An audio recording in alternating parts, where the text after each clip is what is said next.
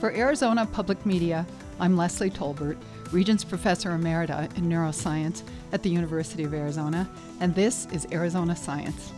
Our guest today is Casey Ernst, Associate Professor in Epidemiology and Biostatistics. She studies environmental effects on the transmission of certain infectious diseases around the world. Thanks for joining us, Casey. Thank you very much for having me, Leslie. So you started out as a chemistry major in college. Where does your interest in the transmission of infectious diseases come from? I actually became interested in epidemiology when I was at the University of Michigan Admitted Students Day, and I heard my mentor speak about how people are changing their environment and how that's altering infectious disease patterns, and that sort of complexity really intrigued me. And so you did master's work in Kenya, I understand. Can you tell us about the spread of malaria and what you were studying? We were really looking at an area that had been understudied at the time, which was malaria in the high altitude areas of Kenya. Most people had been focusing on the lowland endemic regions, but we really wanted to understand what are the determinants of malaria transmission at these high altitudes. Tell us, in fact, about the Gates Foundation funding that you had. Was that for work in Kenya? That was also for work in Kenya as well as Indonesia. In that project, we were really looking at how can we bring more women into malaria control, not just at the household level where women are the primary caretakers and they know the household and they know who gets sick and they're the ones that are sort of in charge of that domestic domain, but also at a community level. So how do you mobilize women to get together to take community action? And then at a leadership level. So how do you get them into decision-making positions where they can inform how people are addressing malaria in their countries? And are you carrying that focus on women to your work in this hemisphere?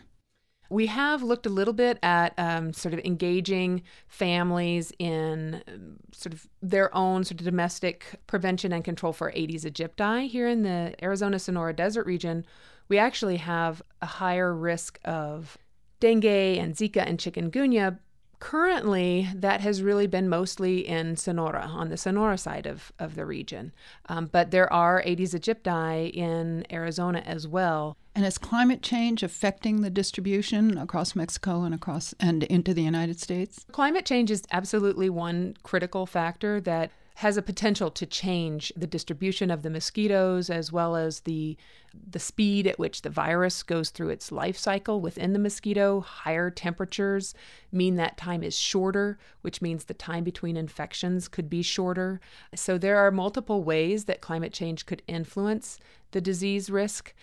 And there are other potential problems as well with increasing transportation networks, globalization, increasing use of things like plastic containers and not having good disposal of them, because the Aedes aegypti mosquito, unlike the Anopheles mosquito, which transmits malaria, can lay its eggs in very small sort of containers. The size of a coffee cup? Exactly, yes. And if you have that in your backyard and it rains and you haven't paid attention, then those mosquitoes can actually go through that development cycle in those small containers and grow up to be adults that are biting you in your backyard. So how are you getting the word out? I just joined the integrated pest management team here in Arizona to try and come up with collaborative ways to reach people and conduct sort of community-based outreach research.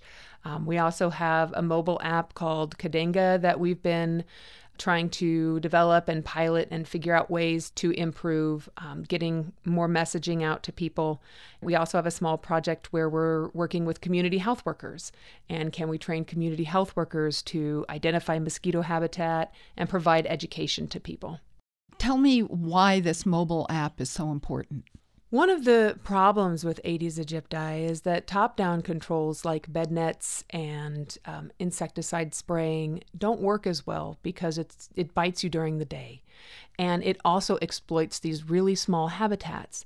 And so to try and have a government program that can actually control all of these potential habitats and environments is just impossible. And so it really is upon each of us as an individual and as part of our community to take action to reduce that risk of potential transmission. I think we must listen. Thanks very much, Casey. Thank you very much.